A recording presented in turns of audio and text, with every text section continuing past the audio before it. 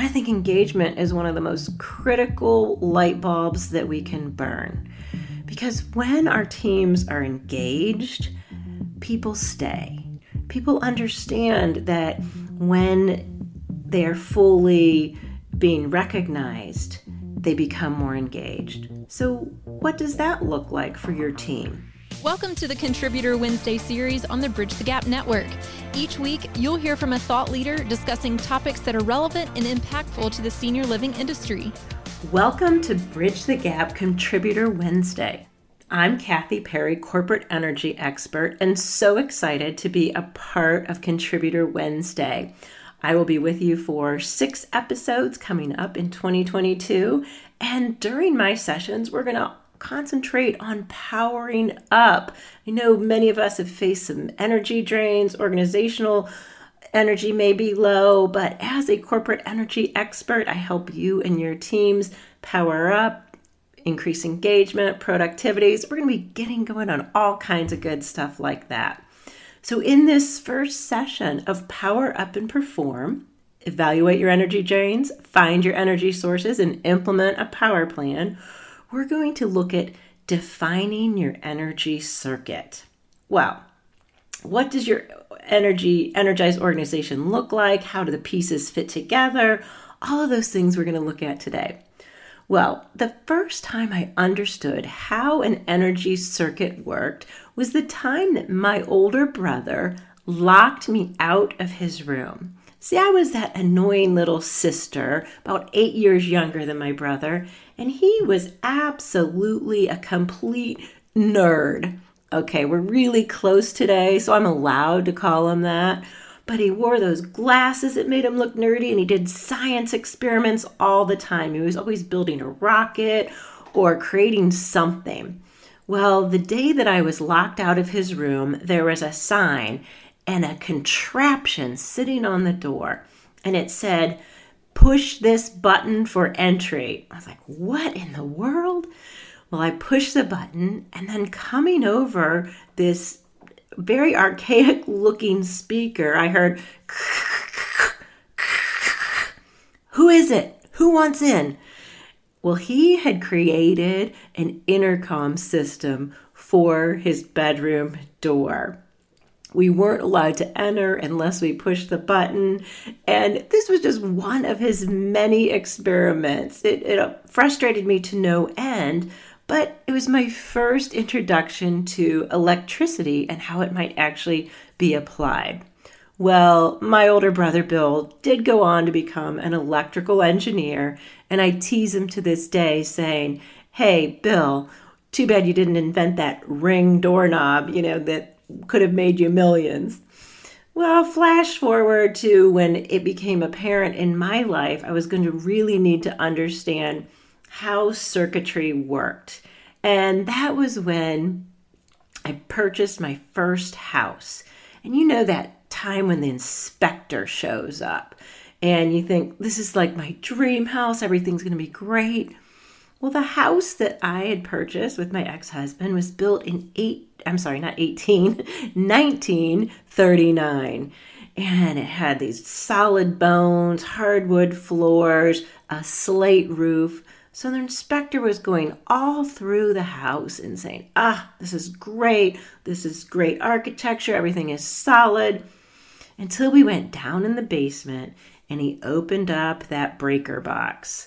Well, the breaker box was very dated. And he said, the circuitry in this house isn't good. It's probably not even up to code. We're really going to have to look through this. The worst case scenario would be electrical outage that could lead to a fire. It's probably going to cost you some money. Sure enough, it did. It ended up costing us quite a bit of money to fix. But we had to be safe, and we had to make sure that our power sources were strong and that our house was being powered properly. Well, I would like to look at today how your power sources might be shorting out, or do you have enough power? This last year and a half have certainly strained our sources, right? Well, let's go back then and look at what a circuit actually looks like, the pieces that make up circuitry. And for this, kind of have to go back to ninth grade science class. For me, it was Mrs. Mehawk's class, and we walked in the door, and sitting out on the lab were all the components to make a circuit. So, you had that switch. There was a power source, usually just a battery, although now kids do experiments with sweet potatoes and all kinds of funny things. There's wires that connect it. There's also, if you have too much power flowing through a circuit, something called resistors, so you can monitor the flow, and that's in case you get a surge. And then there's finally this thing that you are powering, right? In our case, it was the light bulb. So picture this in your mind. Go back if you need to that science class when you were in junior high or high school, and you're putting together the pieces in a way that makes the energy flow in an efficient manner so that you get the end result, which is lighting up that light bulb. Now I'd like you to take that image and think about either your organization or your team or even you personally. What are you powering? So looking at it from an organizational standpoint, you are powering either you are in a residence, maybe you are in the sales area, maybe you're operations, maybe you're nursing or clinical staff. So think about what are you powering in that? And I'm guessing if you start making a list, the list gets very long. How many light bulbs demand your energy each day, right? So if you are in operations, how many different people are contacting you during the day? How many fires are you putting out? What kinds of planning are you doing? If you're on the clinical side, how many residents need your care? Or if you are managing a clinical division, how many staff do you have? You see how this goes. We can be powering way too many light bulbs for the actual energy we have.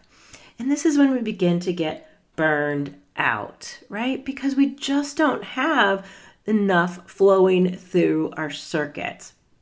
But where we also go wrong in our circuitry is that we don't, besides not knowing which light bulbs we're powering, we're not sure always which ones are going to pop up throughout our day that we might need to power.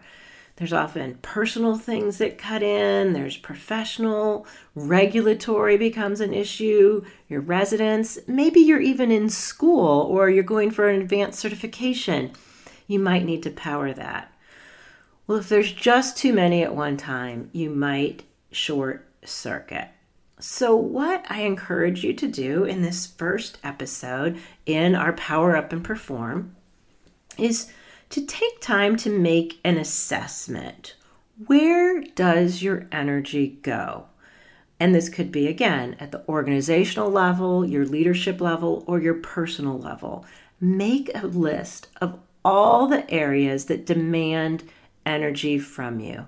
All the different areas. And I think if you sit down and actually start listing them out, you'll be shocked at how many different things you are trying to power. It could be anything from reporting. It could be regulations that you have to learn new things about. It could be just that implementing a new plan of development. And then, of course, there's always the residents who are constantly in need of different types of programming, different types of creating new scenarios for them as they begin to maybe transition through your organization. Maybe they're moving from an independent care into an assisted living. Things just compound constantly. And you find that, oh my gosh, there's not enough of me. There's not enough to go around. Well, then we also understand that many of us are faced with staffing shortages. And so when we are not fully staffed, what we are powering also becomes a difficult thing. So step number 1 in today's Power Up and Perform is to really look at what you are powering. Where does all of that go? In future episodes, we're going to also be looking at where the drains are, where the circuitry may be off. Because that first step of this Power Up and Perform is that end product, that light bulb. What is draining? Where does all of your energy go? It goes to the light bulbs. But if we have way too many, they don't burn very bright. So is your organization's light bulb burning bright? Is it a shining beacon? Does everyone know that you are fully energized? Can they see it? When someone walks through the door of a residence, can they feel that's a bright shining thing? Or is it starting to look kind of dim? What does an energized organization look like?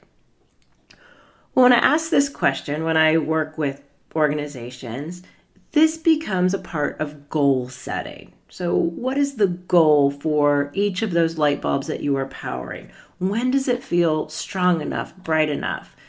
So I like to call these not, necessarily just plain old goal setting, but I like to call them nail gun goals. So going back to my house that was built, again, way back in the 1929, we had to do a lot of work in this house. And it was fun. I really enjoyed it. I love all those plans when you're, watching the remodeling shows and you think you can just be just like the Property Brothers or Chip and Joanna Gaines, and you have all these great ideas. Well, this house in particular had plaster walls. And everyone wants plaster walls in an old house because they hold up longer. But the thing is, when you need to nail something in those plaster walls, it's a little bit more of a proposition, because if something goes wrong in that putting that nail in, plaster can crumble and it's a little harder to fix. So one time I was trying to nail something into the wall and I was doing great. Picture me holding a nail with the hammer, and it's very clear that the hammer needs to hit that nail on the head. And I do great for the first couple taps. But then I had 2 cats at the time, and all of a sudden there's this commotion, this ruckus, a fight, and I'm in the middle of trying to put that nail in, and boom, I hit the wall. Hit the wall, make a hole, plaster's crumbling. Well, years later, when I saw on these home remodeling shows, everybody doesn't use hammers anymore. No, they've gone to nail guns, right? So when I talk about creating nail gun goals, I like to say it's the difference between a hammer hitting that nail on the head and that nail gun. You know how it works. You just put it down and boom, shoot it, and it immediately sends a nail into something. Not walls so much that we want to use them for, but I like to say nail gun goals are clearer. They're more precise. They're strong. Where if you're just kind of aiming with a hammer, you can go off course. So when we're trying to figure out what an energized organization looks like and how your organization's light bulbs are burning, think about the goals and think about making them clear, precise, and strong. Because when you get really clear on the goal, so for instance, one of the light bulbs you are powering is to create really clear, concise goals when it comes towards regulatory issues, right? So everyone has all these regulatory issues, but maybe there's a communication mishap where somebody doesn't get all the information, or maybe it's not filtering down to everybody who needs it. Maybe we just aren't making enough time for it. So when you're making those goals around to keep that light bulb that you have to devote energy to burning, make those goals really strong. Every Tuesday from 3 to 4, my team will reassess where we stand on the regulatory issues and even name the people who are doing it. So thinking about making those nail gun goals when you are thinking about which light bulbs you are powering. Next is an energized organization has strong communication, right? So thinking about what is that light bulb burning bright enough in your group, your team, or you can take this back even to your family. Is communication strong? Whatever it is where you want to apply these power-up principles, think about what communication looks like. Then is engagement high? I think engagement is one of the most critical light bulbs that we can burn. Because when our teams are engaged, people stay. People understand that when they are fully being recognized, they become more engaged. So what does that look like for your team?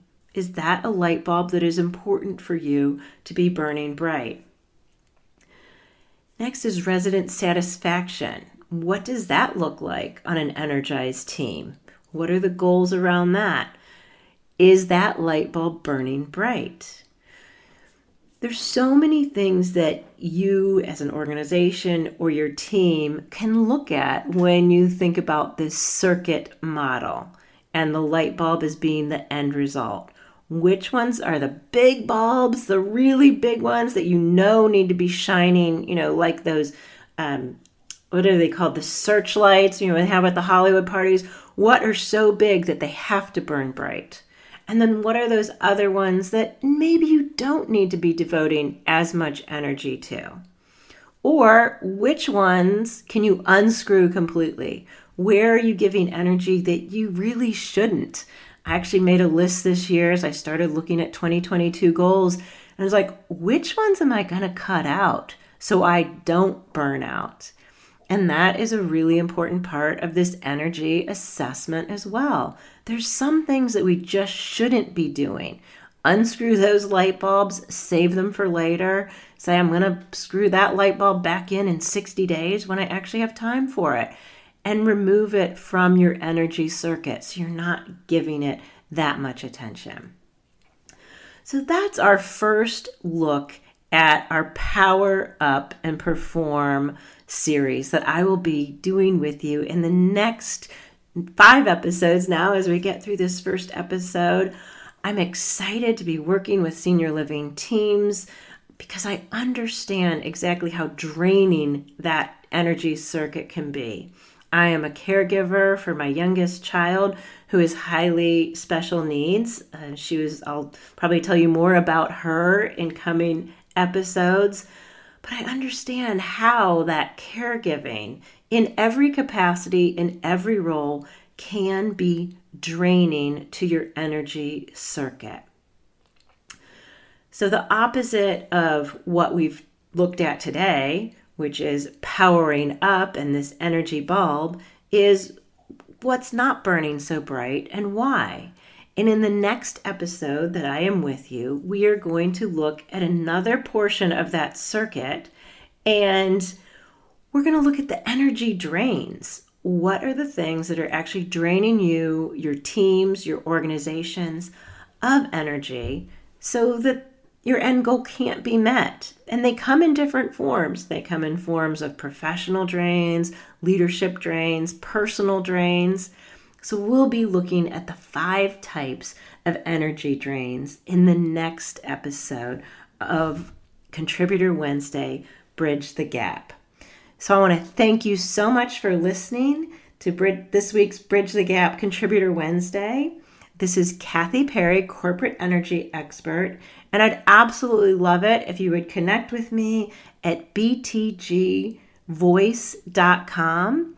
That's where you can find all of the episodes, and I want to thank the Bridge the Gap team for having me, and I look forward to additional episodes coming up in 2022 to help you, your teams, your organization power up and perform. Thank you so much for joining me today. Thanks for listening to the Contributor Wednesday series on the Bridge the Gap Network. For a full library of episodes, visit btgvoice.com.